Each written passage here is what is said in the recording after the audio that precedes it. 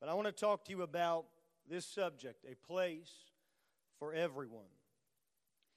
Our theme or overarching focus this month has been to consider the field, which is our city, the region of the country that God has placed us, and to consider this, why we have this, the purpose for which this beautiful new sanctuary was constructed, that there are people God has called us to reach. And so tonight, I want to talk to us about a place for everyone. Isaiah 54, verses 2 and 3, the prophet says, "Enlarge the place of thy tent, and let them stretch forth the curtains of thine habitations. Spare not, lengthen thy cords, and strengthen thy stakes. For thou shalt break forth on the right hand and on the left, and thy seed shall inherit the Gentiles, and make the desolate cities to be inhabited." The prophet Isaiah is speaking to the people of Israel at the conclusion of a time of Babylonian captivity. And as you could imagine, captivity is not a pleasant experience. It has worn on the faith of God's people. No doubt it has changed their attitude and maybe even dampened their expectation. This was what Isaiah would go on to call a time that they were widowless. And by virtue of being widowless, they were barren or did not have the blessing of reproduction. Now, he's speaking to them of the spiritual state they lived in. But now Isaiah writes, and he says, "Sing, O barren." What he's trying to prepare them for is this change of attitude to prepare for the increase that God says is coming. He says, "Enlarge the place of your tent." This is to tell them, you need a bigger piece of land because the size of your tent is about to grow. So the first thing you've got to do is find space for the increase of size. And he tells them, "Let them stretch forth the curtains of thine habitation. Spare not. Lengthen thy cords and strengthen thy stakes." I want to draw your attention to these two phrases: lengthen thy cords and strengthen thy stakes. When he tells them to lengthen their cords, he's saying, I need you to uproot that stake from the ground, and I need you to stretch it out because we're about to add on to this tent. We're about to increase the capacity of this tent. We're going to increase the seating capacity of this tabernacle. We're going to make room for more people. So I need you to lengthen the cords. I need you to stretch the cord out so there's more space for more people. But I also need you to strengthen the stake. This is to say that to lengthen the cord and neglect the strengthening of the stake is to jeopardize the safety of the tent. And on the contrary, we could strengthen the stake over and over and over, but if we are not considerate of the fact that God desires to actually increase the capacity, and so it is not either or, it is both and. We have lengthened the cords.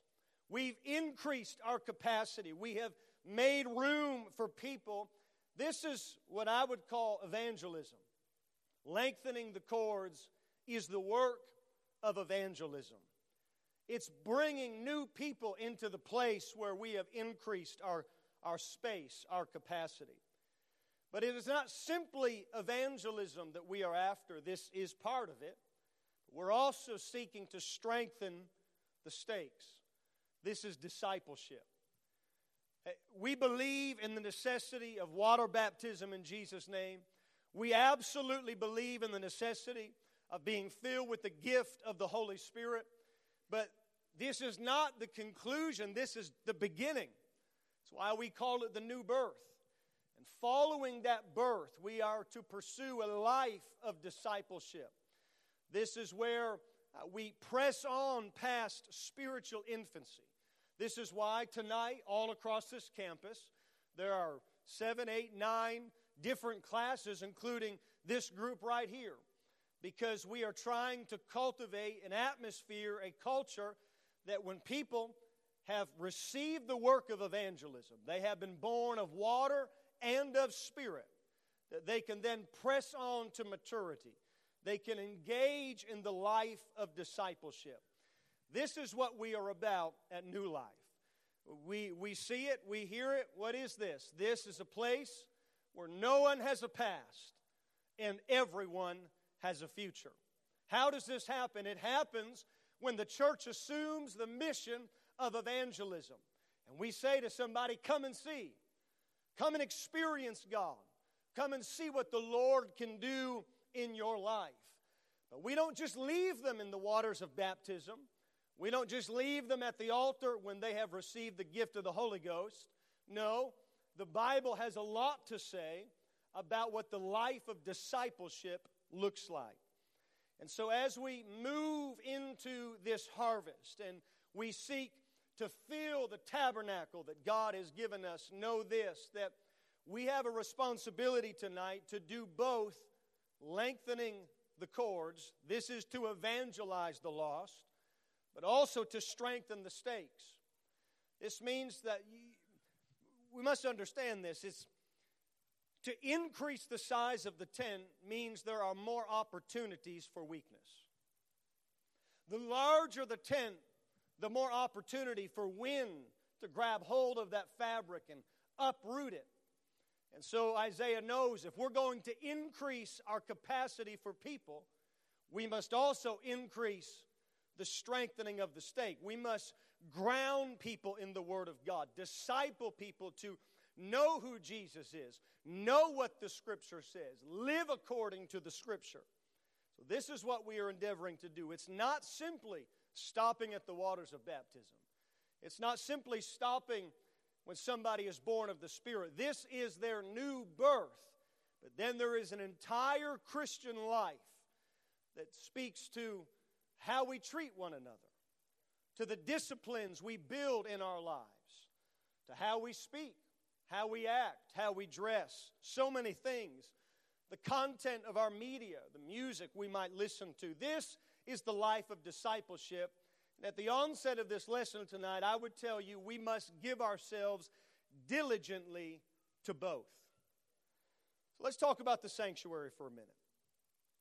This is what we call the sanctuary series, and tonight we sit for some 3 weeks now in this beautiful new sanctuary. So let's talk a little bit about this idea of sanctuary. The testimony of Scripture highlights the centrality of the sanctuary among the Jewish people and their faith. When you look at the Old Testament structure, not only was that tabernacle of Moses geographically positioned in the center of the 12 tribes, but as you survey the Torah, which is the first 5 books of your Old Testament, you would discover this, that the sanctuary, the house of God, was central to the Jewish mind and faith. Within the first 5 books alone, some 45 chapters are devoted exclusively to the subject of the sanctuary and its services. Moving beyond the Torah, we find at least 45 additional chapters in the prophets and history books that focus upon this same subject. And this does not even consider the book of Psalms, which is the music of the sanctuary. It alone contains more than 150 references to the sanctuary. This is an average of 1 reference per psalm. The Old Testament is, in fact, saturated with hundreds, if not thousands, of references to the sanctuary. And this is only considering those first 39 books. All the way back to the beginning of the Old Testament, we find a pattern of God's relationship with man. He had a custom of what I would call a meeting place with man. When he comes to Adam in the Garden of Eden, the Bible said they heard the voice of the Lord God walking in the cool of the day. And Adam hides himself. But while we often focus on that component of the story, I would draw your attention to what is perhaps a little bit between the lines is that this was their custom.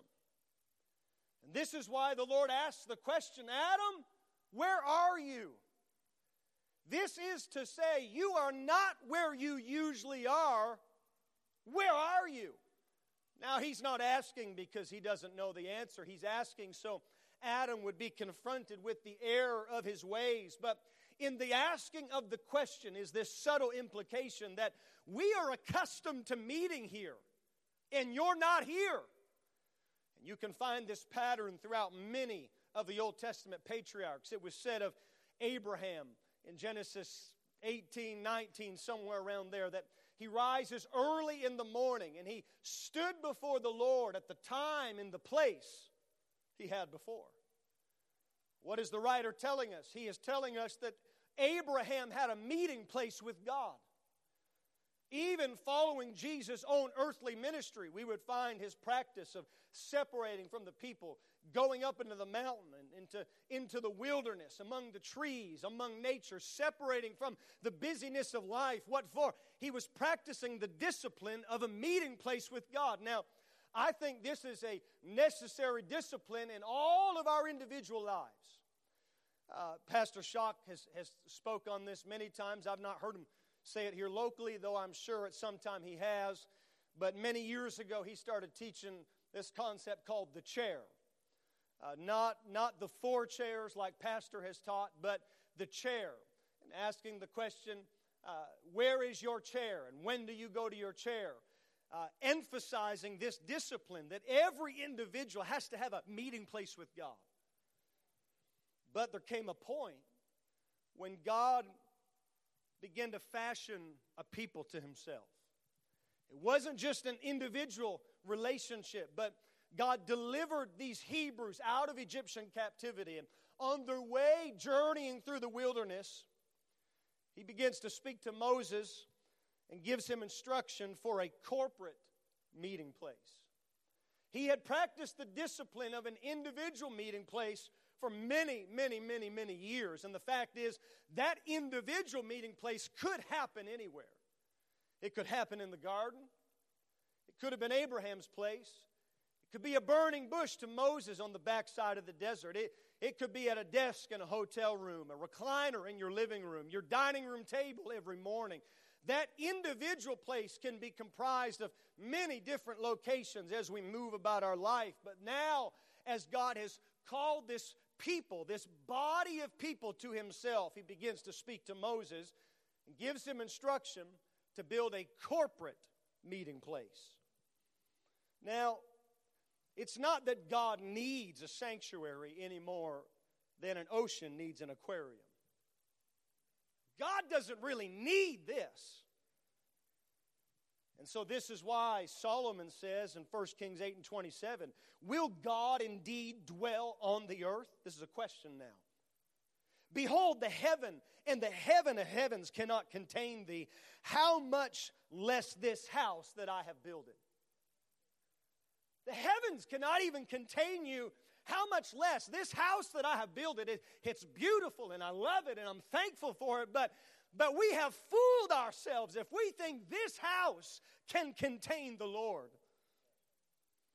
But still, even with this awareness and this understanding, many years prior to Solomon writing these words, God speaks to Moses on Mount Sinai. We find it in Exodus 25, and this is what he says. Let them make me a sanctuary, that I may dwell among them according to all that I show thee, after the pattern of the tabernacle, and the pattern of all the instruments thereof, even so shall ye make it. Let them make me a sanctuary. The sanctuary is a consecrated place with set patterns and a specific purpose. We'll say that again because that's a law in this statement. The sanctuary is a consecrated place with set patterns and a specific purpose. The very word sanctuary in and of itself does not need another adjective joined to it. In the Hebrew, the word in and of itself denotes that it is consecrated. It exists for a consecrated purpose. It's been set apart. And God says, you're doing this that I may dwell among you. This is the purpose. And you will do it according to everything that I show you after the pattern of the tabernacle. And so God said, as you build it and as you fulfill the work of the sanctuary, know this, there is a pattern you must follow. We'll come back to this pattern in a little bit, but I want to emphasize this now, that the sanctuary exists for a consecrated place and a specific purpose. Leviticus 19 and 30, God commanded them this, and it is repeated several times in the Old Testament, reverence my sanctuary.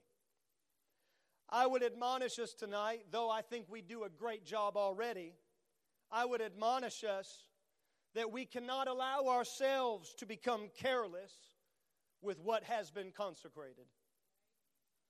Culture is this. It's both what you create and it's what you allow. This is why you hear Pastor and Sister Harpole get in the pulpit and say things like this. Now, church, we don't bring food in the sanctuary. We don't chew gum on the campus. What is that? It is intentional action to protect a consecrated culture. Is it really that big of a deal? Well, it is, because if you're not careful, little acts of carelessness gradually erode that consecrated purpose. And so there are times that pastor gets up and he begins to preach about how we're going to worship in the house. And he jumps off the platform and runs around the sanctuary. He's intentionally preaching and acting in a manner that builds the culture that should exist in the sanctuary. But it's also what you allow, which is why sometimes leadership has to rise to the pulpit and draw some lines and teach some principles and give guidance and counsel. Because if we're not careful, if we allow carelessness to exist among a consecrated atmosphere, that carelessness, it erodes that consecrated purpose. And so as we consider tonight the culture of the sanctuary, just know this. It is both what we create and it's what we allow. Let me give you a personal example. When we're worshiping and when church is going on, I'm going to let my kids get out in the aisle. I don't mind if they come to the front. If he wants to dance and run, Finn, he's 4.5. He doesn't really understand everything. But if he can be conditioned with that behavior, the understanding will follow. I'm going to let him do that in the right time, in the right context. But when church is done and fellowship's happening, I'm not going to let him just run aimlessly around the sanctuary. Now, he may struggle to understand that in his immaturity. Well, why did you let me run a little bit 40 minutes ago, but you won't let me run right now?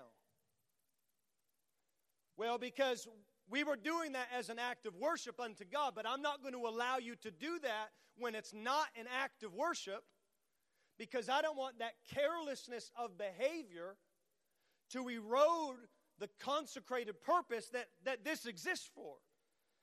And so know this, we all share in this responsibility to guard the culture of this sanctuary, to make sure that it is a meeting place for God and man where people can come, leave their past, and find their future. So let's move on, having a heart for his house. Psalm 73, there are literally dozens of scriptures we could have looked at tonight. I pulled a few of my favorite. Psalm 73 is written by Asaph. He is a prophet, a singer, and a musician in the time of David and Solomon. He writes and he tells us what happened when he went into the sanctuary. Verse 2 says, "But as for me, my feet were almost gone. My steps had well nigh slipped." He's speaking of when he looked at the prosperity of the wicked, as he becomes consumed with what's happening in the world around him, and all of these people who don't serve God but seem to have things happening in their life. He said, my feet were almost gone. My steps had well nigh slipped. And then verse 17, how quickly it changes when he writes, until I went into the sanctuary of God, then I understood therein. Now I want you to catch this now. Everything changed for him when he got into the sanctuary. But look at what he says. I understood therein. So it's in the sanctuary he finds understanding and alignment. His thinking comes into alignment with God's thinking. His ways or his perspective comes into alignment with God's ways when he gets in the sanctuary. And I trust everybody here knows this is true, because your week's not going the way you want it to go, and work's been rough, and things are going wrong, your car broke down, you're not feeling well, you're tired, you're worn out, and your thinking gets messed up. But when you come into the sanctuary, something happens, your perspective changes, your thinking changes, you receive understanding. This is what happens when we get into the sanctuary. Psalms 20 said, the Lord hear thee. This is verse 1 and 2 of Psalms 20. The Lord hear thee in the day of trouble. The name of the God of Jacob defend thee. Send thee help from the sanctuary and strengthen thee out of Zion. I'm preaching to somebody tonight that there is help in the sanctuary. That's why when you've had a bad week and it feels like everything's against you, you just got to press on and get into the sanctuary. Because there is a help in the house of God. There is a strength in the house of God. It comes from the body and it comes from God himself. But you've got to get into the sanctuary. Asaph said, my feet had almost gone, my steps had almost slipped, until everything changed when I just got in the sanctuary. I'm telling you, there's powerful things that happen in the sanctuary.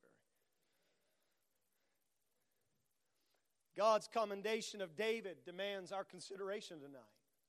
Acts 13 and 22 describes him as a man after God's own heart. And yes, we could comprise a long list of reasons as to what got this notable comment from the Lord. But I would submit tonight that, at least evidenced in part, this comes by his heart for God's house.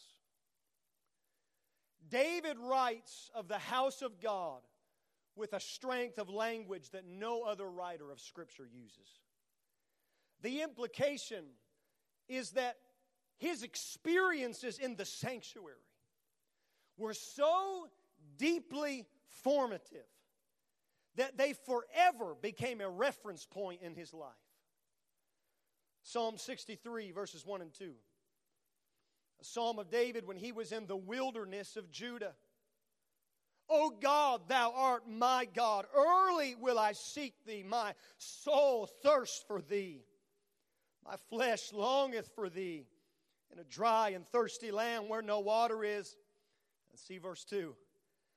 To see thy power and thy glory, so as I have seen thee in the sanctuary. Now, to grasp the power of what he's saying, you've got to go back to the opening sentence, because where is he?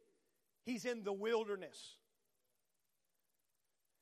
In his wilderness, he is crying out to God, and he's saying, Lord, I want to see you in the wilderness as I've seen you in the sanctuary.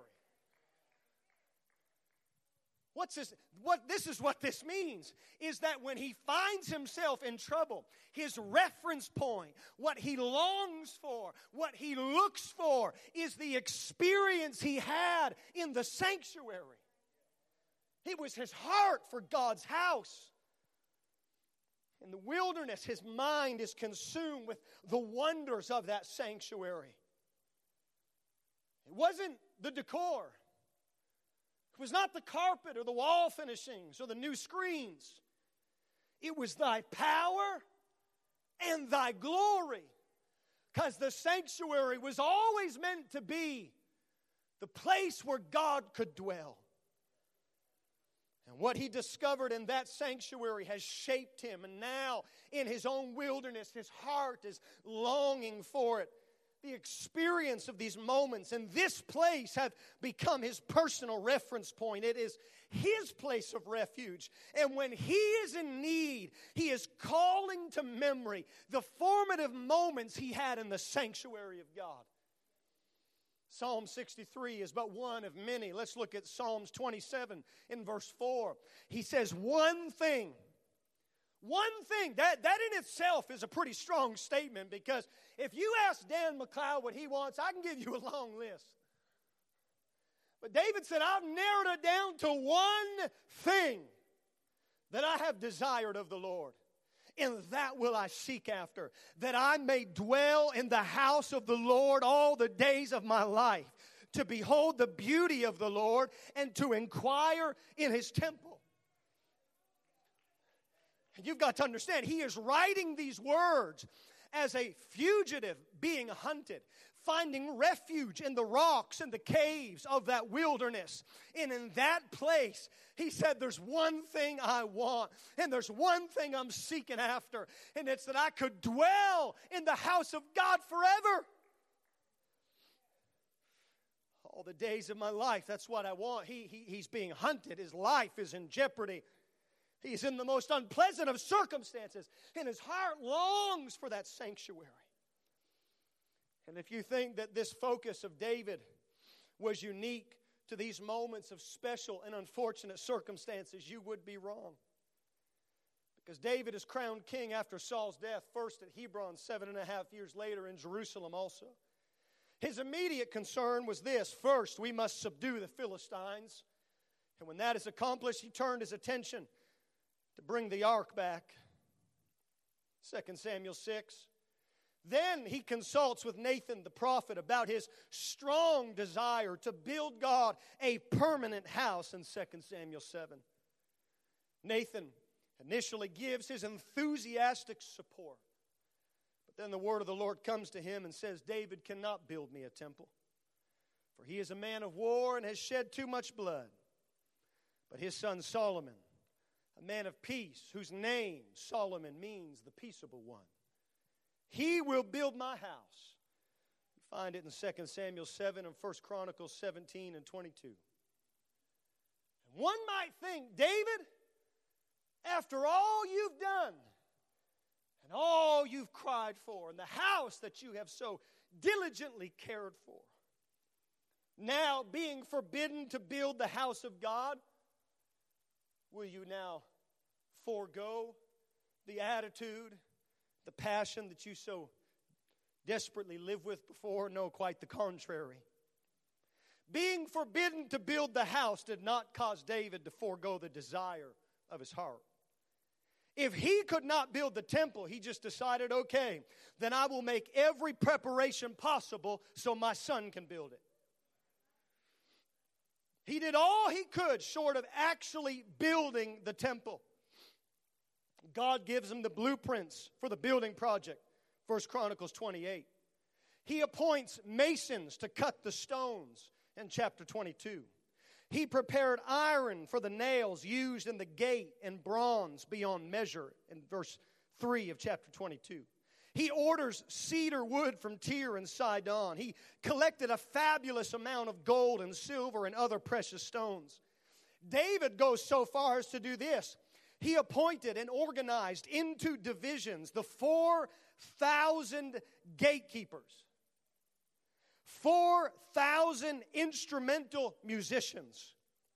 He set aside 288 of the most skilled singers to be instructed in the songs of the Lord. David, why are you doing all this? God already told you you can't build it. He didn't stop there.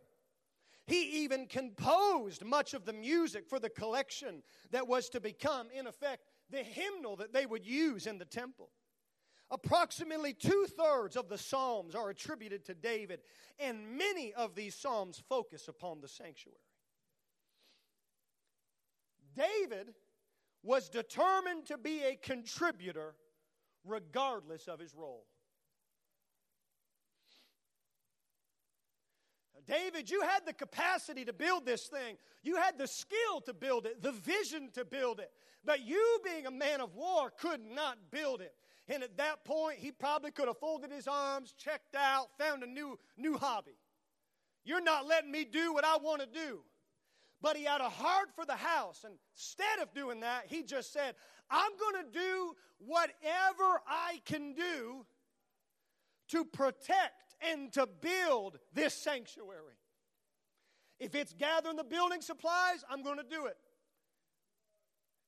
If it's working with the singers, I'm going to do it. If it's picking the musicians, I'm going to do it. If it's pushing a vacuum, I'm going to do it. If it's holding the door, I'm going to do it. If it's greeting people when they walk in, I'm going to do it. He had a heart for God's house, and that heart moved him based on his value for the sanctuary to contribute regardless of his role. Well, David, it would be more honorable if you could say you built it. Yeah, I know it would, but God said that's not my role, so I just found something else to do. Let us be like David. Look at 1 Chronicles 29, 1 through 3.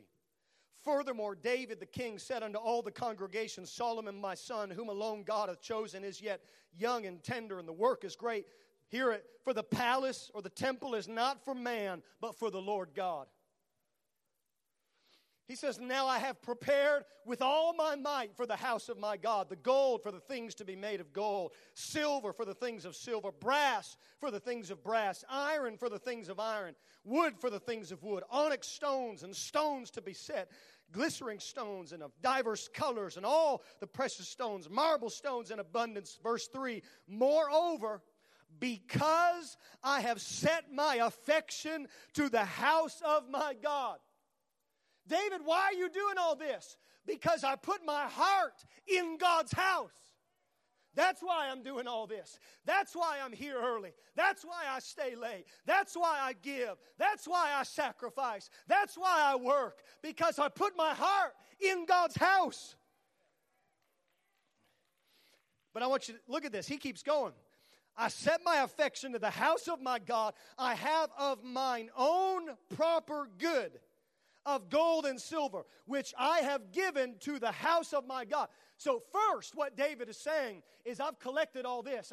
I've got people to give. I've got people to donate. But then David says, I have given of my own house. It's one thing to ask somebody else to do it. It's one thing to live in the blessing of somebody else's generosity. But David says, just because I couldn't build it, just because I didn't get the glory, just because it wasn't my name and my honor, I didn't withhold my offering. I didn't just ask them to give. I, of my own house, gave of my resource. Why? Because my heart was in his house. Woo! I think we just thank God. Would you just lift your hands and thank God for his house? God, I thank you. My life has been changed in the house of God. I met you in your house, God. You filled me with your spirit in your house. Woo! Thank you, Jesus. What we need is to put our heart in the house. Oh, that God would raise up 1,000 Davids at New Life Fellowship. Say, my heart is in this house. I don't care what my role is. I'm going to contribute. I'm going to find a way to invest. I'm going to serve. I'm going to protect the culture. Now let's talk about the pattern. We read in Exodus 25 when God spoke to Moses and said, let them make me a sanctuary that I may dwell among them. He said, you've got to do it after the pattern of the tabernacle and the pattern of all the instruments thereof. There's some diversity of thought among Hebrew scholars over this word pattern. Some believe that it was a pattern as in a set of blueprints. That God drew it out and said, Moses, here it is. Some believe that it was more like a model. Like God gave him a visual depiction that he could see a model of what this was to look like. But of this we are certain. God gave a pattern. This is what it's going to look like. These are the measurements you will use. The material it will be made of. The order of the house. The system of worship. There is a pattern. And I want to talk to you about this pattern. Because God's purpose for the sanctuary was so that He could have a relationship with sinful people. It would only exist if the tabernacle that they would build was assembled and run properly. To stray or to deviate from the pattern that was given would result in the absence of glory. It must. It is imperative. This is not up for discussion or negotiation. It must be done according to the pattern. The tabernacle was God's original blueprint for relationship. And it foreshadows everything else that the Scriptures would teach us about the process of salvation and sanctification. I direct your attention to the little chart on your handout. If we had time and the ability, we could have made these fill in the blanks, but that was just too much. So you're getting all the information at once. But let me walk you through what you're looking at. Why did they build the tabernacle the way they built it? Because God said, this is my pattern.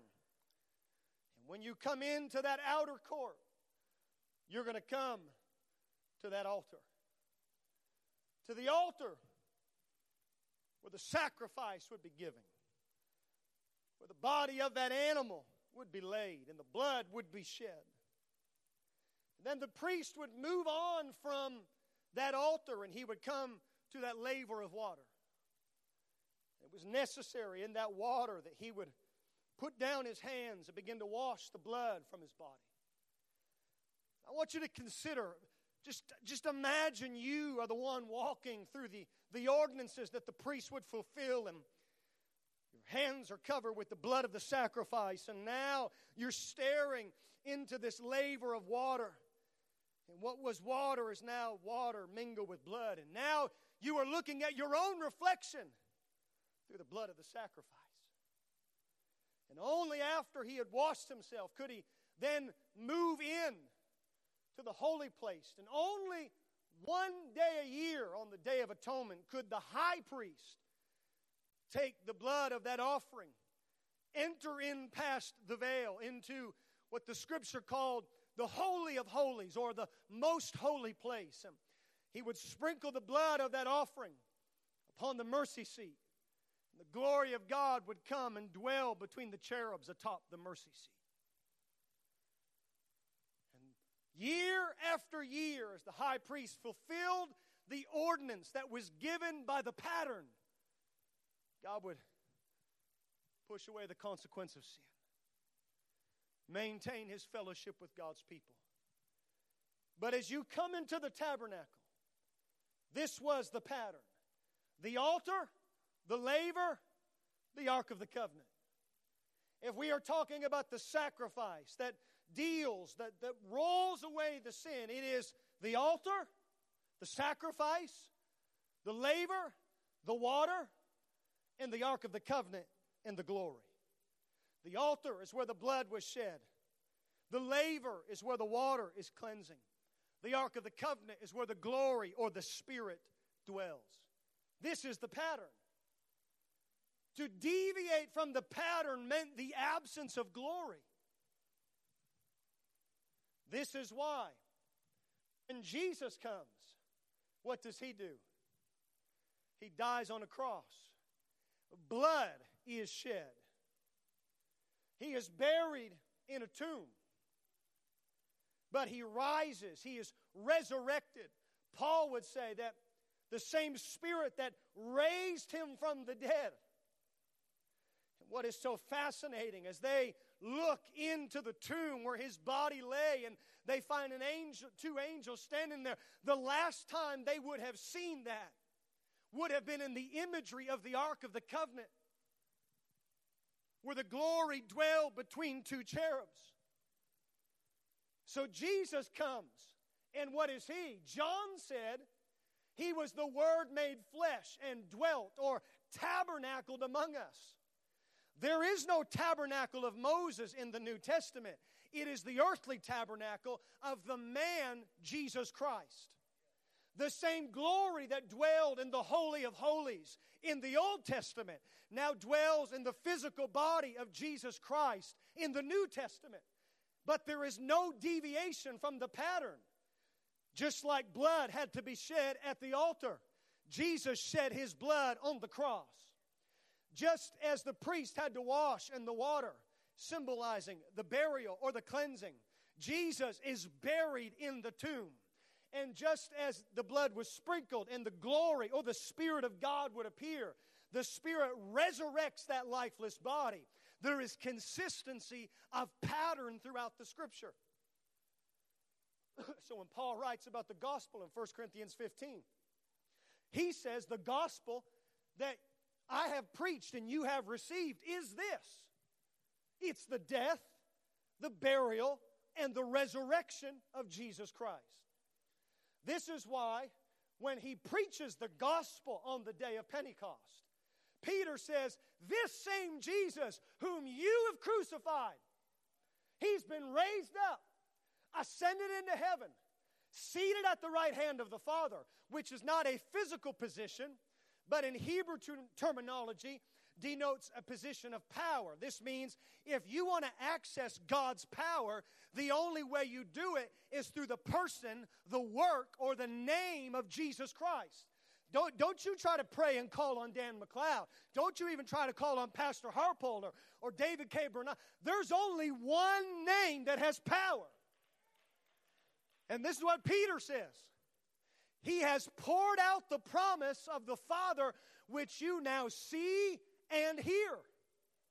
See, he's preaching the gospel. He's saying, you crucified Him, you killed Him, He shed His blood, you buried Him, but He rose again, He ascended into heaven, He's poured out the Spirit, and now they ask the question, men and brethren, what shall we do? I hear the gospel. My heart is convicted. I must obey. But somebody tell me what to do. Well, if you want the glory, you better stay true to the pattern. So Peter says, just like He died, you've got to die in repentance. And just like He was buried, you've got to be buried in baptism.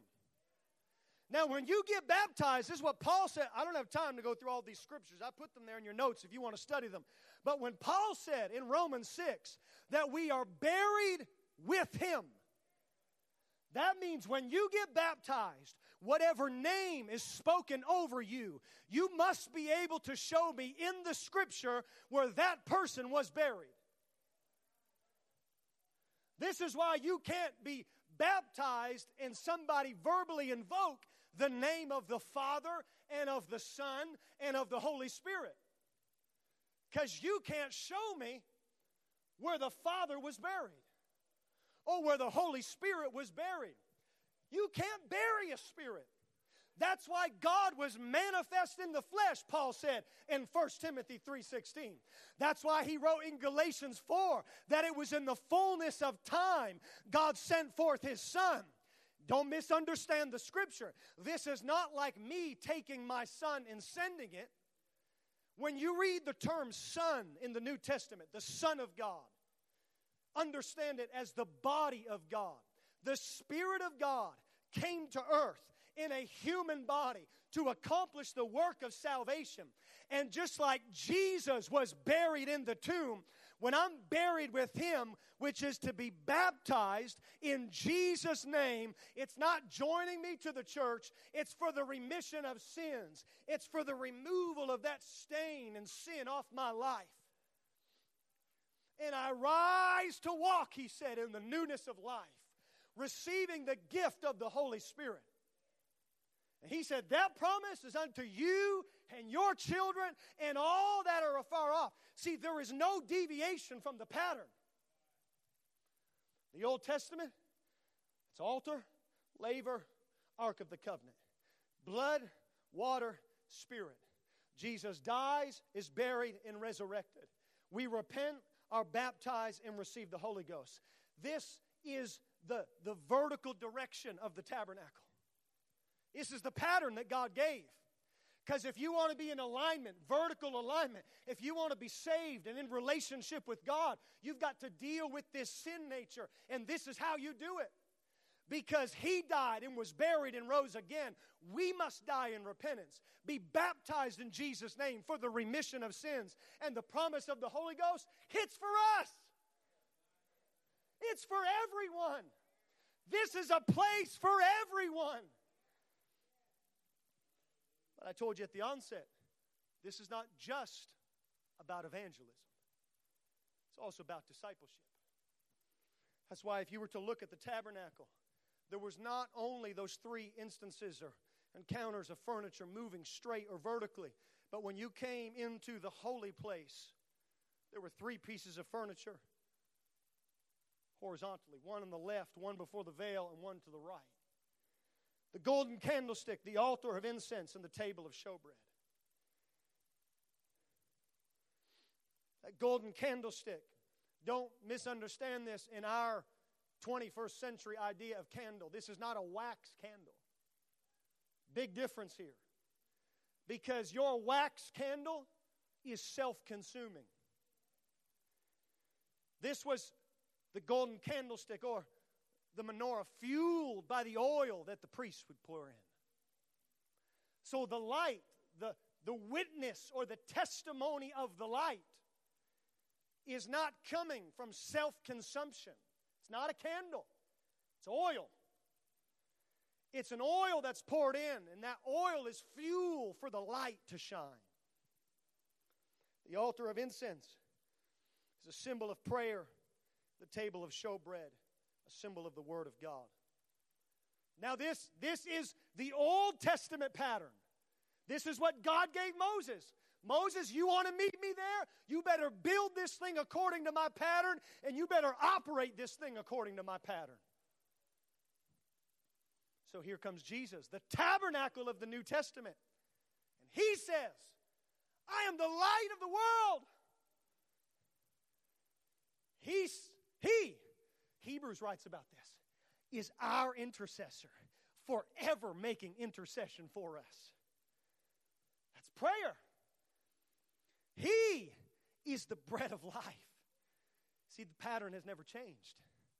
And that's why when we assume the work of the sanctuary, He was the light of the world, but we become the light in the world. He was our intercessor, and now we become their intercessor. Thy kingdom come. He was the bread of life, and we hide that word in our heart. We feast on the bread of life. We nourish our mind and soul and heart on this, not on CNN, not on Facebook, not on modern media, on the bread of life. We've got too many malnourished Christians because we're not eating the right thing. But do you see this? The pattern has never changed. That vertical movement was about salvation. But that horizontal furniture, the candlestick, the altar of incense, the table of showbread, this was about sanctification. It was about discipleship. This is our pattern. This is why we do what we do. This is why we're here on a Wednesday night. Because we're growing. We're getting deeper. We're strengthening the stakes.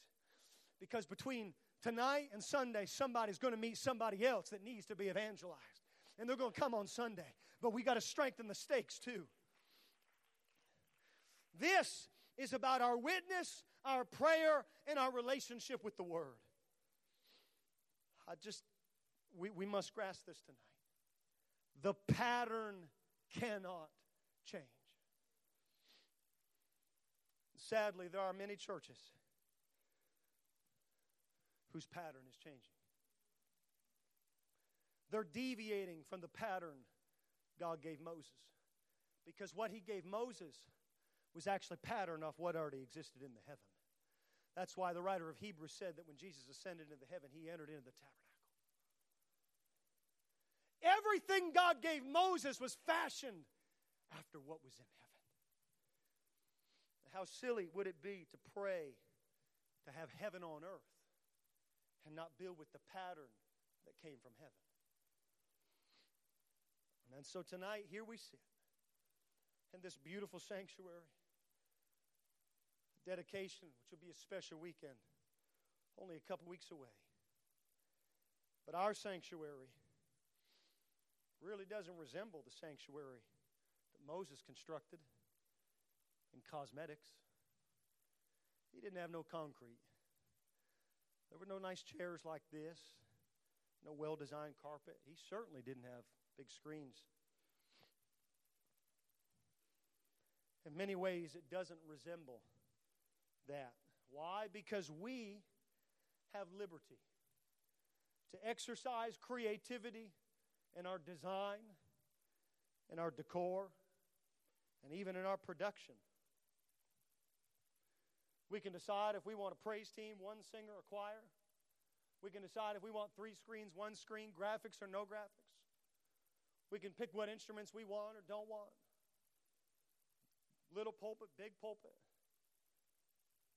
Chairs that flop up or chairs that stay down. Pews or chairs. Fan shape or rectangle.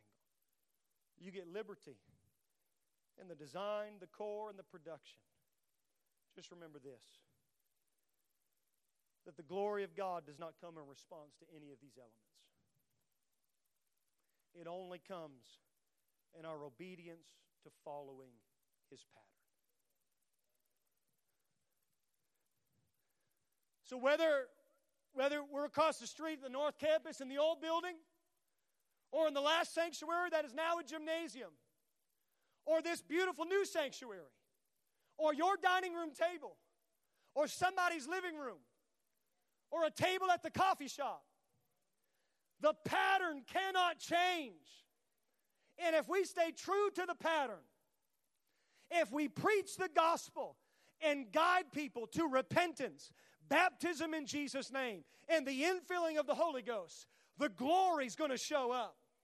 And there'll be a lot of people in this building that are just like David and say, you know what? I had a bad week. I went through a hard season, but my heart was in the house because what happened there changed me. It formed me. I met God there. I found strength there. But once you've been born again, when you've gone through the ordinance or the process of that vertical movement of pattern, you must not forget there's also some horizontal activity. We don't stop at baptism, and we don't stop at the Holy Ghost. We have to be a people of prayer. We must be a people of the Word. We must be passionate about our witness. This is the pattern. And if we will just work the pattern, stay true to the pattern, then God said, I'm going to dwell there. I'm not going to dwell there because there's a cross on the building or the sign says church. I'm going to dwell there because you stayed true to my eternal pattern. That's why I'm going to be there. Would you stand together with me? Woo! Thank you, Jesus. Thank you, Jesus. Thank you, Jesus. Thank you, Jesus. If you are here tonight and you have never repented of your sin, and you have never been baptized in the name of Jesus Christ for the remission of sins, has nothing to do with you joining this church. It's about you entering into covenant relationship with Jesus Christ. And if you have never received the gift of the Holy Ghost, I want you to know these are the most important things in your life. But I know there's a lot of us here. We were baptized a long time ago. We got the Holy Ghost a long time ago. But there's still a pattern for our lives. There's some furniture, there's a candlestick, there's an altar of incense, there's showbread. We must witness, we must pray, we must eat and feast and study and share the Word of God. This is the pattern. God is not going to dwell in a building just because it calls itself a church.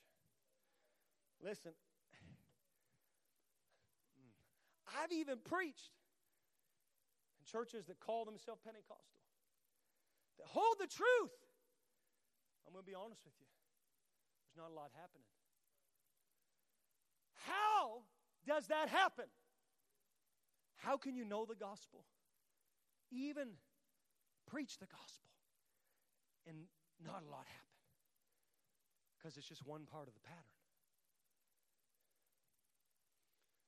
The gospel can be made of no effect when the church that pulls the cords doesn't also strengthen the stake.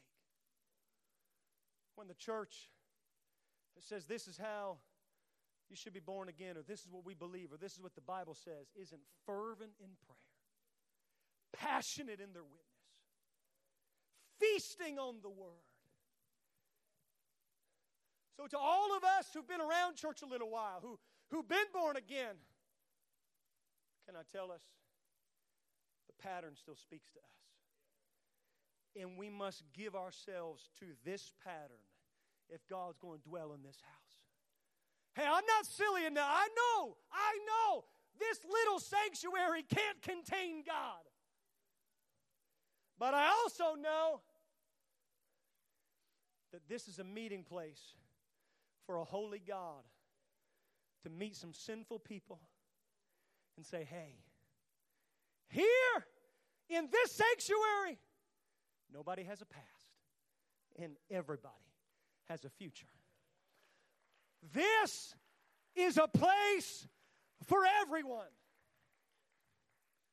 With all their baggage and all their bondage and all their tattoos and scars and all their substance abuse issues and marriage struggles and family trauma, bring it on in. Come on, bring it in. Someone told my wife and I at a dinner table last weekend, well, maybe you'll see me at church on Sunday, but the building might burn down. Hey, I'm going to tell you, there ain't nothing you can do that's going to jeopardize the safety of this house. And it's not because I trust in the grade of concrete in this building. It's because there's a pattern that's unmovable, unstoppable, unshakable. This is a place for everyone. So God help us to lift our voice to every ear in every heart in Vigo County and Clay County. Come and see. This is a place for you. With all your questions and all your uncertainty and all your baggage and all your sin, you're welcome here. And when they come, all we've got to do is stay true to the pattern. Because God doesn't confirm personality. He doesn't confirm the decor, the design, the production, or the service elements. His glory comes when we execute the eternal pattern. Let's lift our hands to the Lord. Thank you, Jesus. Would you lift up your voice and just give Him praise tonight? Come on. Invest your heart in this house. Invest your heart in this house. Your life is changed in the sanctuary. There's help in the sanctuary. There's strength in the sanctuary. And there's a place for everyone in the sanctuary. Oh, I love you, Jesus. I love you, Jesus. Thank you for a house where we can meet with you. Thank you for a place where we can feel your Spirit move. Thank you for a place where your glory and your power shows up, where miracles happen, where the Holy Ghost is poured out, where sin is washed away.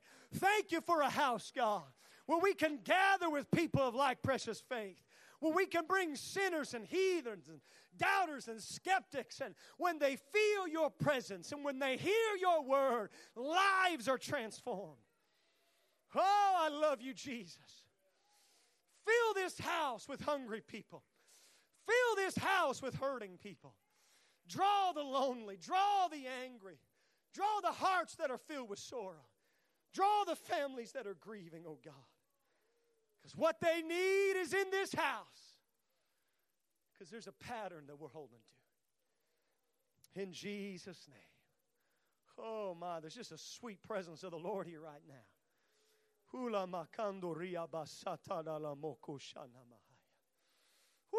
I thank you, God. I thank you, God. I don't ever want to take it for granted. I don't want to become careless about the pattern. I don't want to become careless about the place or the person. This is your house, God. I'm not walking in this holy house with carelessness in my heart. No, sir. I'm coming with reverence for the sanctuary because my life was changed here. Families are going to be changed here. The lost are going to be saved here. Praise be to God.